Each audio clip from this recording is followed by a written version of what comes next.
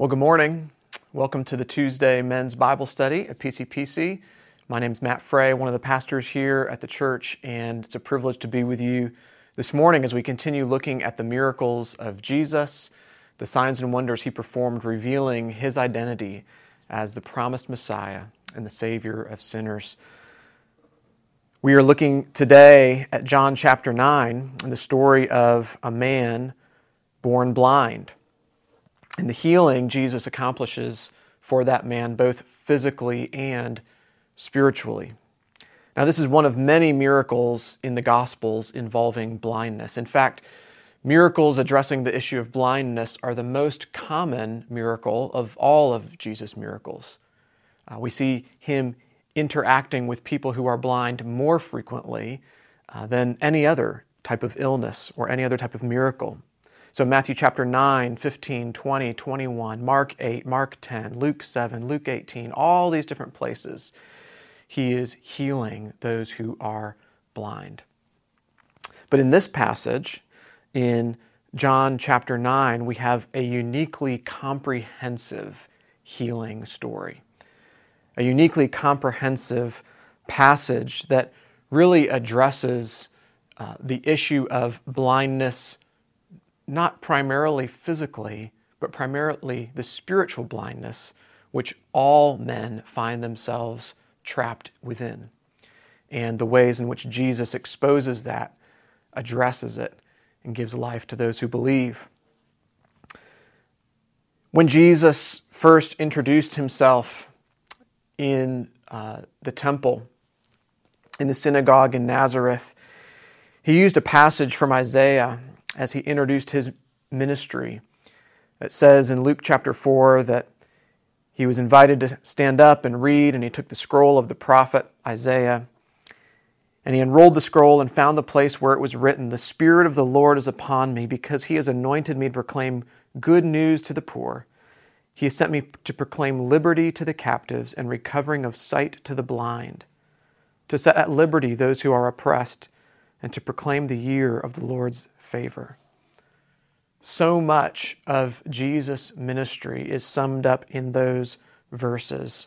And there in the middle, we read that phrase, that he comes recovering sight to the blind. And so we get to explore that theme today from John chapter 9.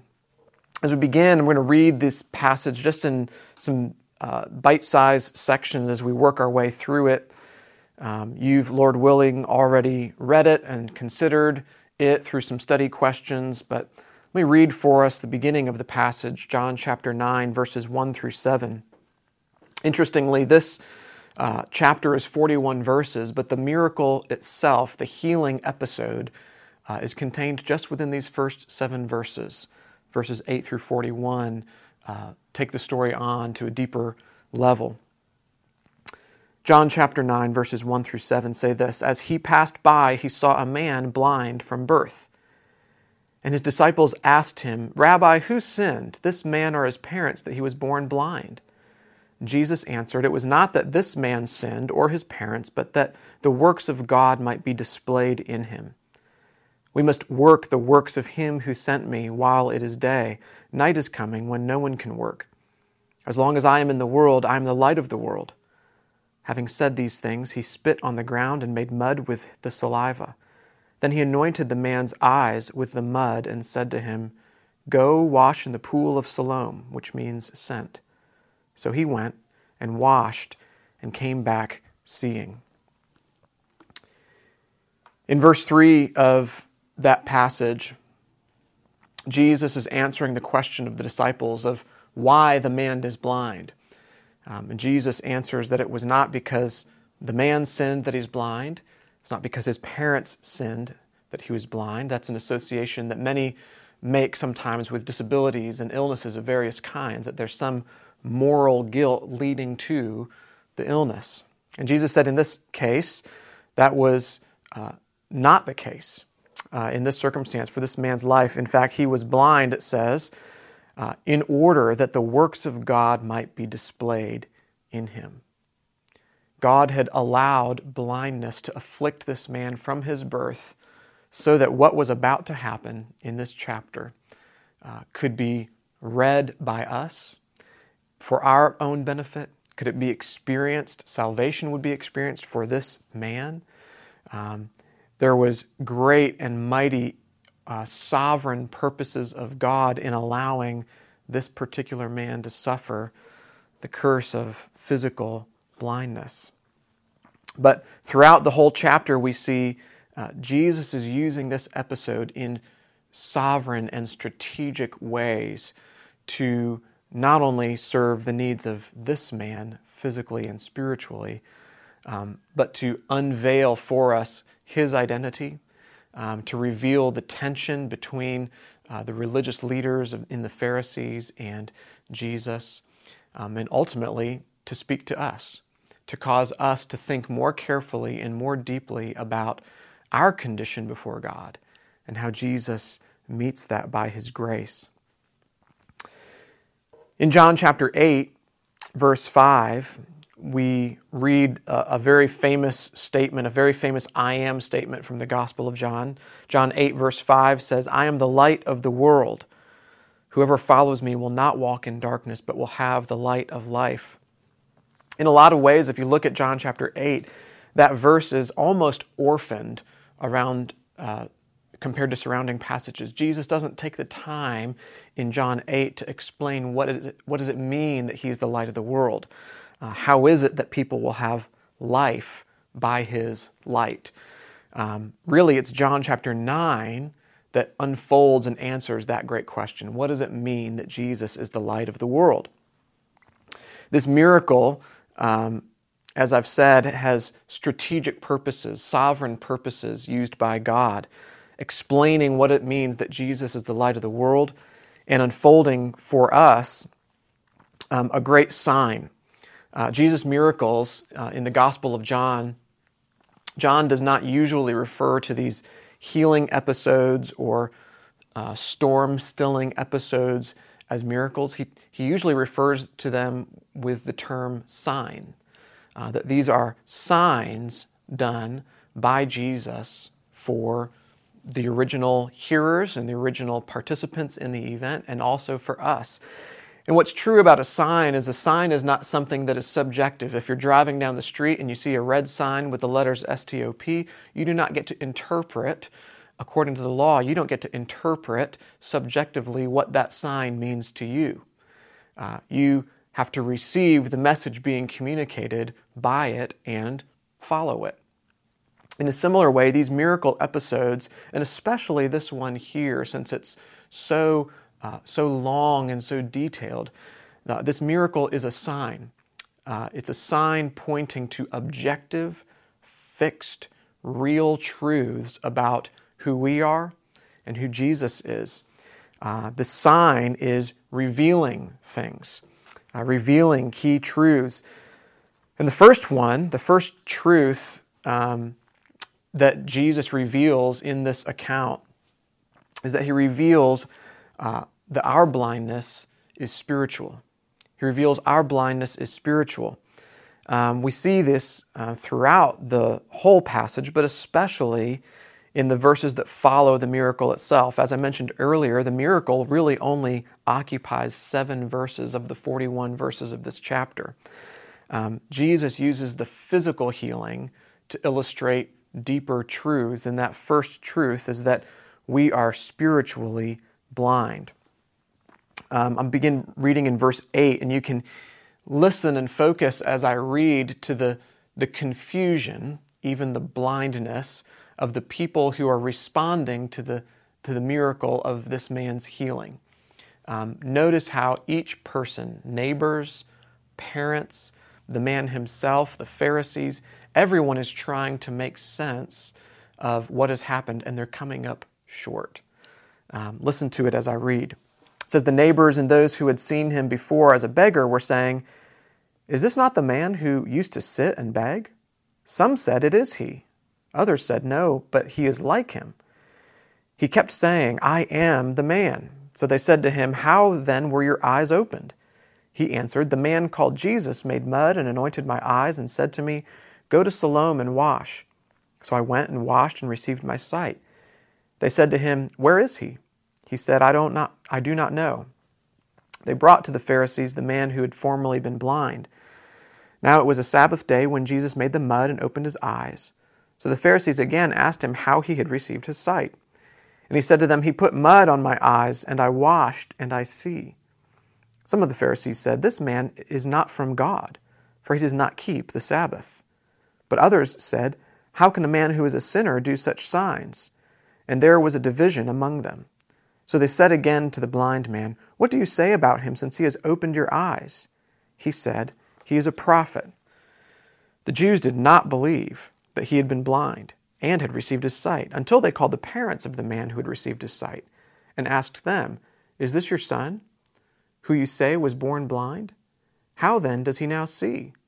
His parents answered, We know that this is our son, and that he was born blind. But how he now sees, we do not know. Nor do we know who opened his eyes. Ask him. He is of age, he will speak for himself. His parents said these things because they feared the Jews, for the Jews had already agreed that if anyone should confess Jesus to be Christ, he was to be put out of the synagogue. Therefore his parents said, He is of age. Ask him. This whole section here reveals our spiritual blindness. As I mentioned right before I read, this passage is filled with confusion, filled with disagreement, filled with debates of people trying to make sense of this man's claim that he has once been blind and now been healed. The neighbors can't figure out if it's the same man, the man that's seeing now, is that the same man who once was blind? The Pharisees are arguing and debating about when this miracle supposedly happened, if this was really a man who was blind. And the parents themselves, this is heartbreaking, but the parents themselves don't come to the healed man's defense. They throw him under the bus and say he can answer for himself who healed him, when, and why. He is our son, but they certainly did not want any association with Christ. It says for fear of being removed from the synagogue. So some parents there redirecting the tension of the moment to their vulnerable son. Now, what's so interesting in this hot mess of the passage and all of the confusion and betrayal, parental betrayal around it, the author is using the distractions and the disagreements and the confusion of the moment to illustrate the deeper truth that all of the people in this passage are experiencing blindness. All of them are failing to see what is plain and clear in front of them, that a man once blind now sees because of Jesus healing him. Everyone is debating the details of that, disagreeing about if it happened and how it happened. And it's almost as if John, the author, is extending and protracting and leaning into the details of the confusion to remind us all of these people are failing to see what is plain before them. All of these people are broken.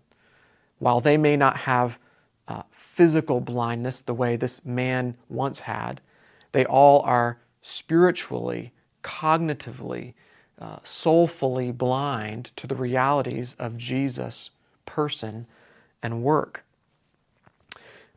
Blindness throughout the Bible is used as a metaphor. Real instances of physical blindness always pointing to deeper issues of spiritual blindness. And so Moses in the Old Testament, in Deuteronomy, warned the people of Israel that they would be cursed with physical blindness if their hearts were led astray from the Lord. The prophets of the Old Testament, in the prophets we have record of men like Elisha afflicting people to be blind and then healing their blindness in the result of spiritual apostasy. Later prophets will write about the people of Israel, warning them of a blindness that is to come, and referring to that both physically and spiritually. And then here in John chapter 9, we see it unfolded again. Think of also Acts chapter 9, the the blindness with which Saul was struck. Saul on the road to Damascus, struck with blindness as part of his conversion. That blindness being a moment in which God was making him aware of his spiritual condition, rejecting Jesus, needing to confess his sins and believe on the Lord Jesus Christ. Throughout the Bible, this theme of physical blindness is tied and wrapped up with spiritual blindness. And of course, the problem of spiritual blindness for these people, for the neighbors and the Pharisees, and for this man and for his parents, the problem of spiritual blindness here and throughout the Bible is far more severe than physical blindness. Spiritual blindness is far more severe, far more serious than physical blindness. And you can think about that in three ways. Number one, spiritual blindness influences every single part of our lives and our bodies and our souls eternally. Physical blindness has real, serious and comprehensive effects for the one who is blind. Certainly in this passage, this man's physical blindness directly influenced his vocation. He was a beggar sitting by the side of the road.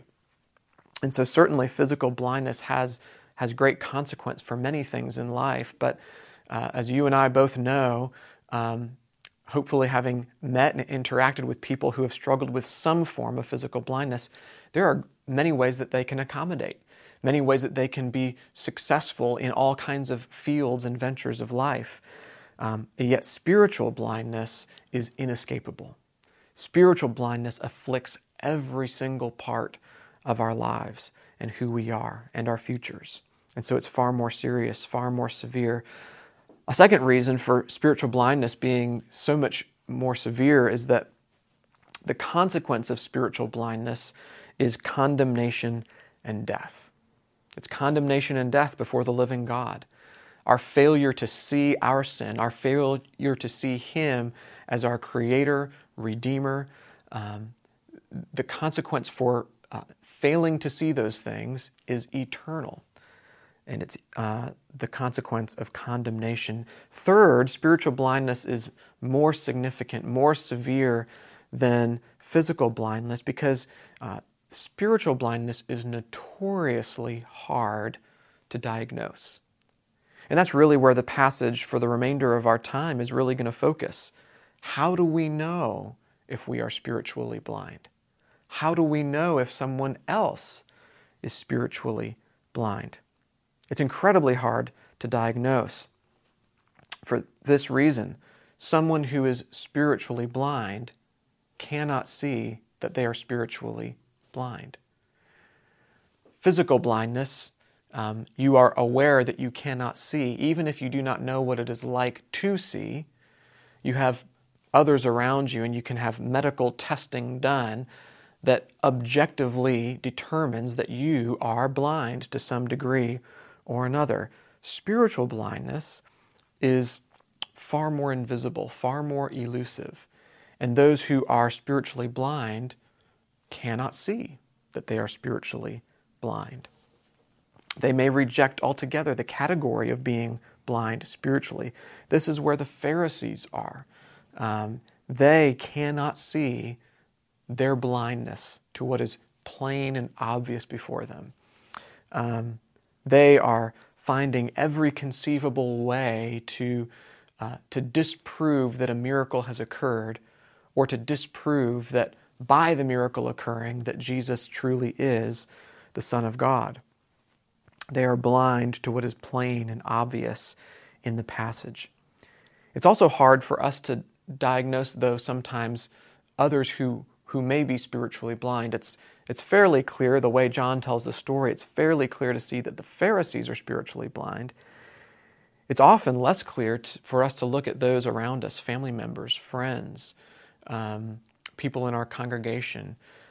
It's sometimes hard to see if they are spiritually blind, because the claim of being able to see spiritually, the claim of knowing the truth, of being a child of God is easy to make verbally. And behaviorally, we can do things that that mimic the life of a believer.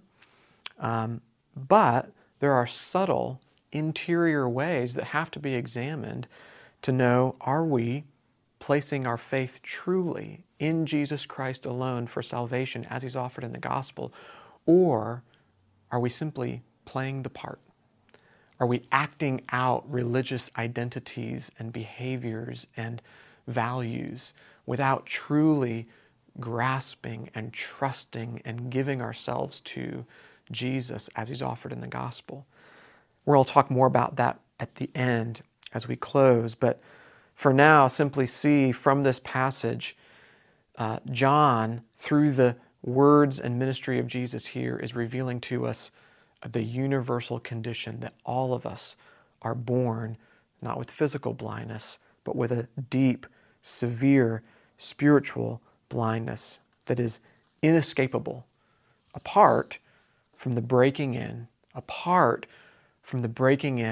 of Jesus, of His rescue, of His pursuit of our lives. And that's what we see in the verses that follow. We've seen the blind man healed in verses 1 through 7. We've seen him in different conversations and debates with neighbors and Pharisees and parents. And now he's going to go back and talk to the Pharisees again, and then towards the end, talk with Jesus Himself. But for now, this conversation, the second conversation with the Pharisees, verses 24 through 34, here we see, 24 through 38, we see that this blind man is moving from unbelief towards believing in Jesus as the Son of God and His Savior. He's not there yet, but he is on the way, receiving the gift of spiritual sight progressively through his wrestling with what has happened to him and how he understands it compared to how the Pharisees understand it. Let me read for us verses 24 through 38. It says, "For the second time, they," speaking of the Pharisees, "they called the man who had been blind and said to him, 'Give glory to God. We know that this man is a sinner.' He answered, 'Whether he's a sinner, I do not know. One thing I do know, that though I was blind, now I see.' They said to him, 'What did he do to you? How did he open your eyes?' He answered, 'I've told you already, and you would not listen. Why do you want to hear it again? Do you also want to become his disciples?' And they reviled him, saying, 'You are his disciple, but we are disciples of Moses. We know that God has spoken to Moses, but as for this man, we do not know where he comes from.' The man answered, 'Why, this is an amazing thing. You do not know where he comes from, and yet he opened my eyes. We know that God does not listen to sinners, but if anyone is a worshiper of God and done His will, God listens to him. Never since the world began has it been heard that anyone opened the eyes of a man born blind. If this man were not from God, he could do nothing.' They answered him, 'You were born in utter sin, and would you teach us?' And they cast him out. Jesus heard that they had cast him out. And having found him, he said, 'Do you believe in the Son of Man?' He answered, 'And who is he, sir, that I may believe in him?' Jesus said to him, 'You have seen him, and it is he who is speaking to you.' He said, 'Lord, I believe,' and worshipped him." This man who was blind seems to be a pretty tough character. Someone who's fairly comfortable in his own skin. You've got to imagine that by virtue of his disability, perhaps there's been ways in which he has been mistreated and learned to stand up for himself, learned to defend himself in different ways. You clearly see that toughness, that resolve, that thinking for himselfness in his dialogue with the Pharisees, really his argument and separation from the Pharisees, being kicked out from among them. He really stands his ground and debates the Pharisees' logic, doesn't go along with their pressures and assumptions. This man has a head on his shoulders and is standing up for what he has experienced. Once blind, now healed by Jesus. The blind man has had his sight of Jesus transformed, especially in this section of the chapter. Think of the ways, I think your study notes even refer to this. Think of the ways that this blind man has gone from referring to Jesus. In the beginning, he refers to him as the man called Jesus. That's verse 11. And then he eventually calls him a prophet in verse 17. And then he says that Jesus was sent from God in verse 33. And then finally in verse 38, speaking to Jesus. Jesus revealing his identity as the Son of Man. The man once blind then calls Jesus Lord. How does that happen? How does that transformation happen for this blind man? What's the source of spiritual sight? Well, the source of the spiritual sight is not this man's own wisdom, though he was tough, though he was thoughtful, though he was thinking clearly about what had happened to him. His faith, his spiritual faith in Jesus as the Son of God, was not a product of his own wisdom, not a product of his own morality.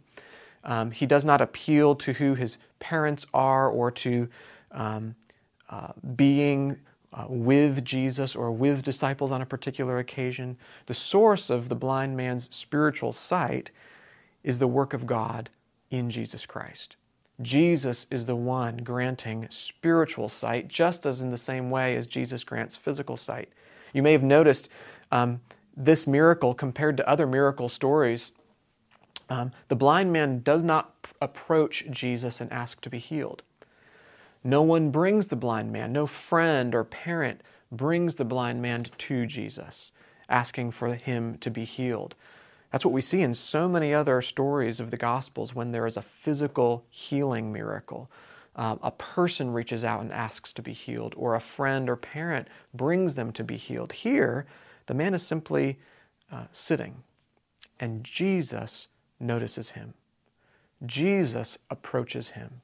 Jesus pursues him. It says in the first verse of the chapter, as he passed by, he saw a man blind from birth. That's how the whole episode begins. Jesus sees him. Jesus goes to him.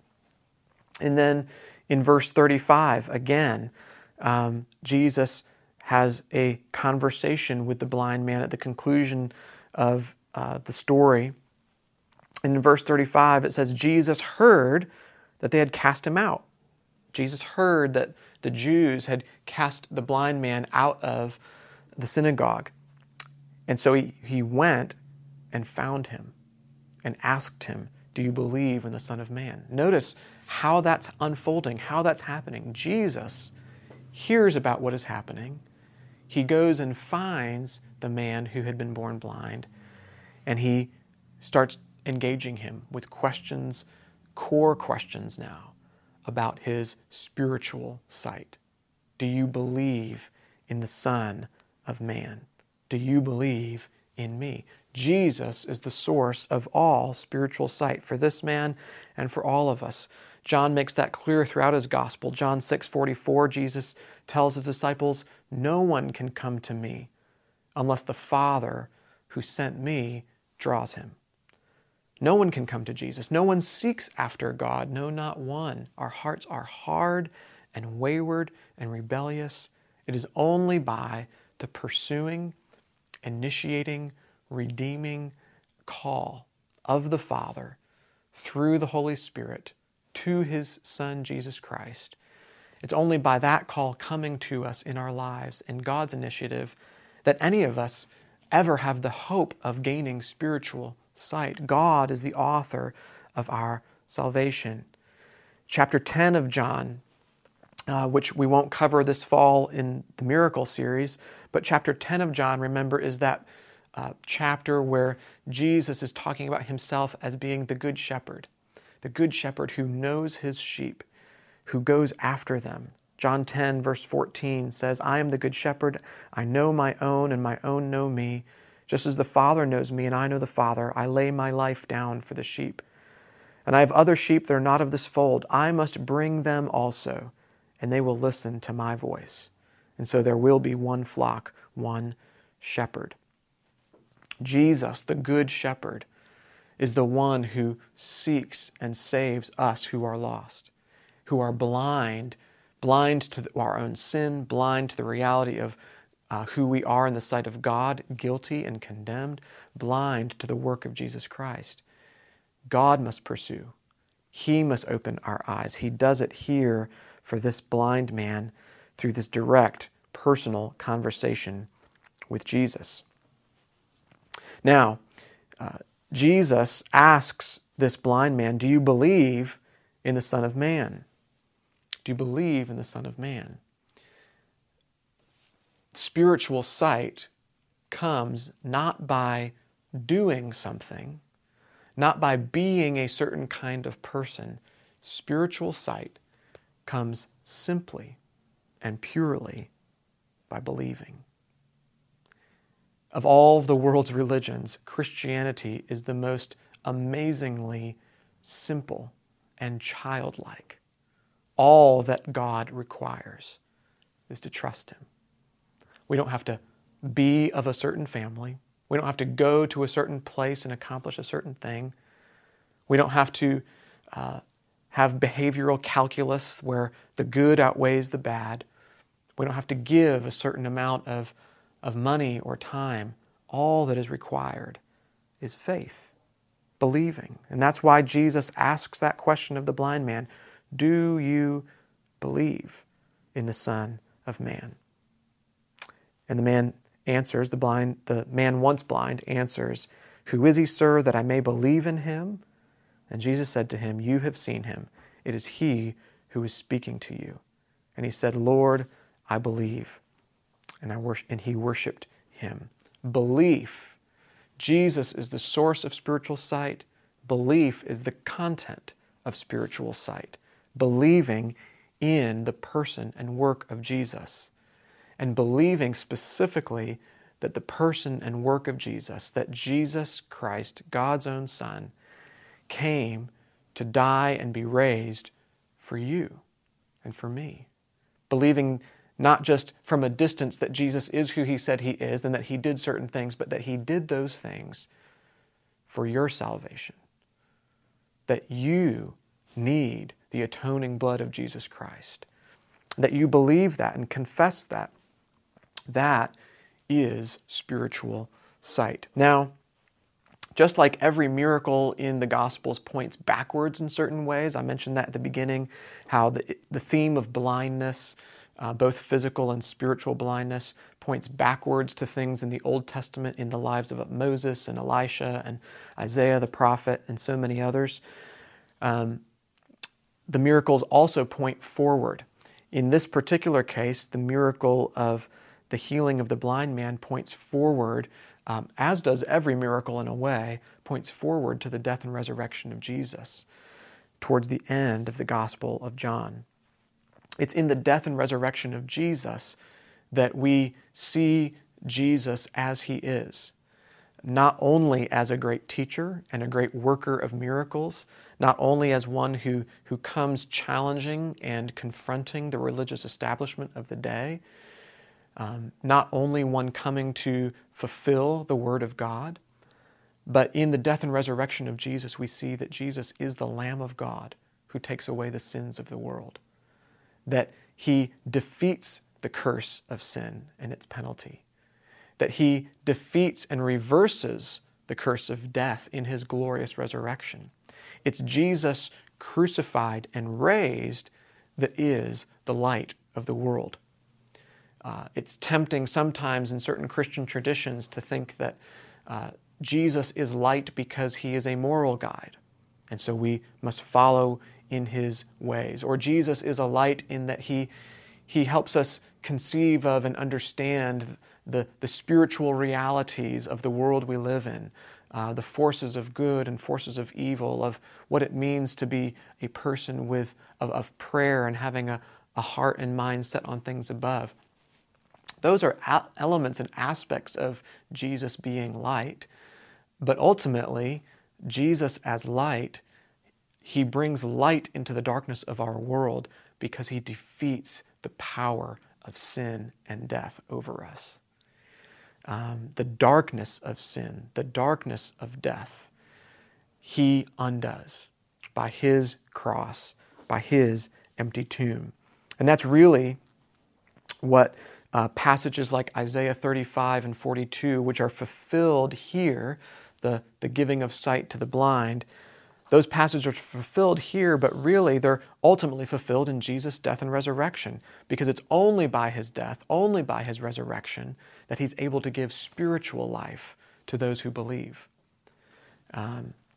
Acts chapter 26 illustrates this. I'll read this briefly, and then we'll move on and close. Acts chapter 26, Paul is speaking to Agrippa, appealing to his message as an apostle.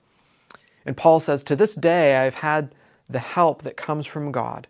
And so I stand here testifying to both small and great, saying nothing but what the prophets and Moses said would come to pass, that the Christ must suffer, and that by being the first to rise from the dead, he would proclaim light both to our people and to the Gentiles." That's essentially what I'm seeking to communicate here. Jesus is light to the Jews and to the Gentiles. Jesus is light because he suffered and because he rose from the dead. That is the good news of the gospel. That is what we are called to believe. That is what, in having our blindness exposed and having Jesus revealed, that is the focus of our faith. Spiritual sight means seeing Jesus as the Savior from sin by his death and resurrection. It's only when you deal with the death and resurrection of Jesus for you that you are dealing with the true stuff of faith. In a religious culture like ours, in a very Christianized culture like we live in Dallas, Texas, it's easy to confuse what is the heart of Christianity, what is the essence of Christianity, and what are the things surrounding it. The heart, the essence, the core is the crucified, risen, and crucified, raised Jesus for us. It's not the clothes we wear, it's not the church we go to, it's not the style of our music, it's not even the patterns of morality we seek. It is trusting and giving ourselves to the living God through his Son, Jesus Christ, crucified and raised. And that is what we are called to believe. That's why this sign is here, so that we would have our blindness revealed and have spiritual sight restored in Jesus Christ, the Son of God. That's why this miracle story is here. That's why all the miracle stories are here in the Gospel of John.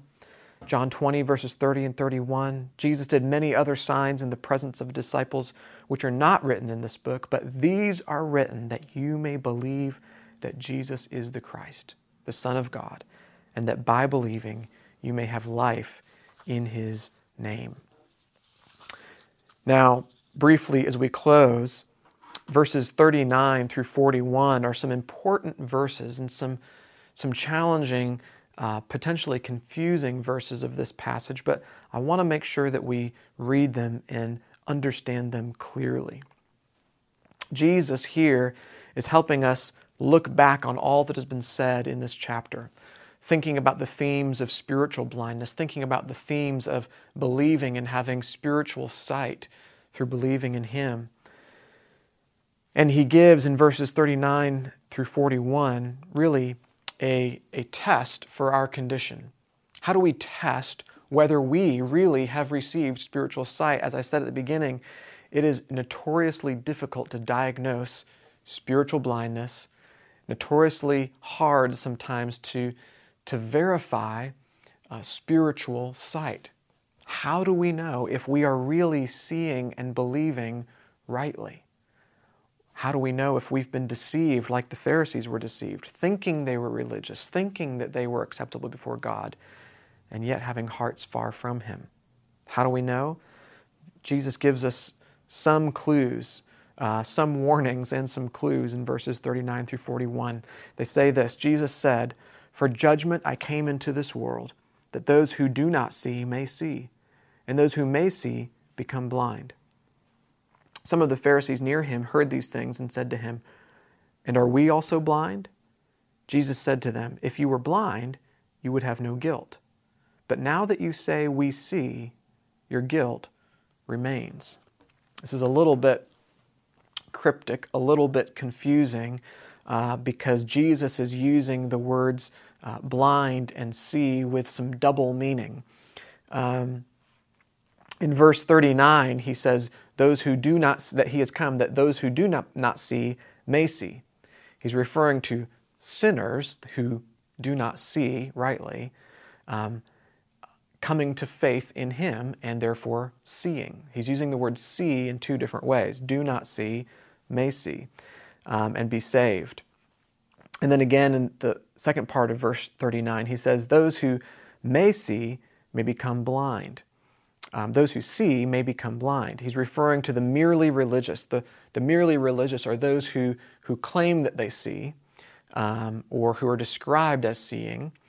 The people who are going through the motions of religious behaviors and practices on the outside, and yet have hearts that do not believe in Jesus. He says those are the people who see and will become blind, being condemned, essentially, being hardened. And you see that hardening through this passage, the softening and the coming to faith of the man once blind, the hardening and the growing animosity of the religious leaders and the Pharisees towards Jesus. And Jesus says that's part of the reason he's come, for judgment, to give clarity, to give division, to separate those who are truly his people, believing in his name, from those who are pretending externally to be God's people, and yet in their hearts they've failed to see the fulfillment of his promise in Jesus. And so Jesus is coming to clarify that. And he clarifies it through in this passage in the language of seeing and being blind. And so how do you know that you have spiritual sight? From that verse that I read in verse 39, it seems like a pretty dangerous thing to say that you see and to assume that you are saved, because you may be blind, Jesus says. So should we constantly be living in doubt? Should we constantly be living in self-abasement and hoping that we might be able to see, fearing that we should actually presume that we are saved and do see?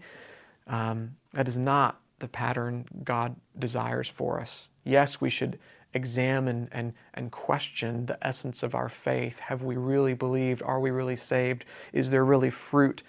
But we certainly are not called to live in a state of suspended uncertainty. And so two just diagnostic questions that arise from these verses, two diagnostic questions to help us to test our condition. Are we people who see Jesus and are saved? Or are we people who are still blinded by our sin? Two questions that might help get at that. Number one, what is the object of your sight? What is the object of your sight? If you claim to be seeing, if you claim to be alive spiritually, seeing, let's go with the metaphor of seeing, what is the object of your sight? What is it that your faith is fixed on and centered on and grounded in? Is it in your behavior? Is it in belonging to a particular church? Is it in a certain set of doctrines that you find especially compelling? Or is it in the crucified and risen Jesus? Is he truly the core and the center of your faith, the object of your faith as a believer? If you were to strip everything else away from your life and your faith, does Jesus remain at the core as he's offered through God's word in the gospel? And so what's the object of your sight, spiritually speaking? For the Pharisees, the object of their sight was the law of the Old Testament, or at least their twisted understanding of it. And they looked to themselves as fulfilling and keeping and protecting that law. That was the center of their sights spiritually, of their lives spiritually, and they missed the coming of the Lamb of God. Perhaps today you might find yourself in the position of a Pharisee. Your religious life is a list of rules and expectations. And the activities of the Christian life seem to you to be a burden and a chore. You're exhausted continually, spiritually. Your heart continually oscillates between extreme feelings of guilt and extreme feelings of self-righteousness and pride. If that describes some of the dynamics of your life as a believer, your life as one participating in the life of the church, it may be worth exploring, have I really received true spiritual sight? Why am I continuing to be plagued by guilt and do's and don'ts? Why am I so exhausted and fatigued? Why am I so fixated on behaviors? It's worth visiting. Have I really seen Jesus as he's offered in the gospel and the freedom of simply believing on his name for salvation? The man in the story who was once blind had his sight fixed on Jesus, and he saw Jesus as the source of his sight. And the fruit of that faith, that simple, pure, Christ-centered faith, was seen in verse 38, which says that the blind man says, "Lord, I believe," and he worshiped him. A heart of worship, a life of worship, of declaring the worth and the praise and the glory of God in all that you think and say and do. That's fruit of truly having spiritual sight, that your chains are off, that your heart is free, that you're able to live a life of genuine love for God, affection for his people, eager participation in his mission, a life of freedom and joy and peace. Those are marks of having true spiritual sight. Eyes fixed on Jesus and a life of worship. Psalm 18, verses 27 and 28 say, "For you save a humble people, but the haughty eyes you bring down. For it is you who light my lamp. The Lord of God, my God, lightens my darkness." We as God's people are called to be humble people. People humbly clinging to the person and work of Jesus, the light of the world by his death and resurrection, all of our days. And so he's given us his word and his spirit. He's given us the church so that as we live in an age of darkness, as we live in an age of spiritual warfare, as we live with lives continually plagued by sin and suffering, we would continue, by the power of the Holy Spirit, clinging to that faith in Jesus, the light of the world, in Jesus crucified and raised. Keeping our hearts fixed on him is no easy thing. It's a daily discipline. But the good news, what I'll leave you with today, is that the day is coming when the struggle is over. Right now, the life of faith is a life of constantly seeking and prayerfully disciplining ourselves to keep our eyes fixed on Jesus, clinging to our profession of faith.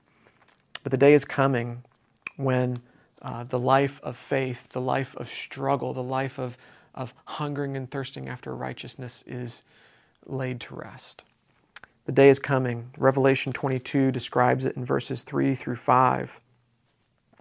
The day when we simply are with the Lord and see him face to face and have hearts and lives full of perfectly pure spiritual sight in the living God.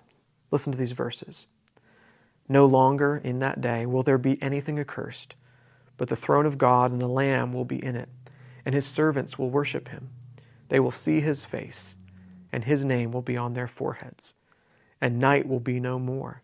They will need no light of lamp or sun, for the Lord God will be their light, and they will reign forever and ever." Heavenly Father, we thank you for your word.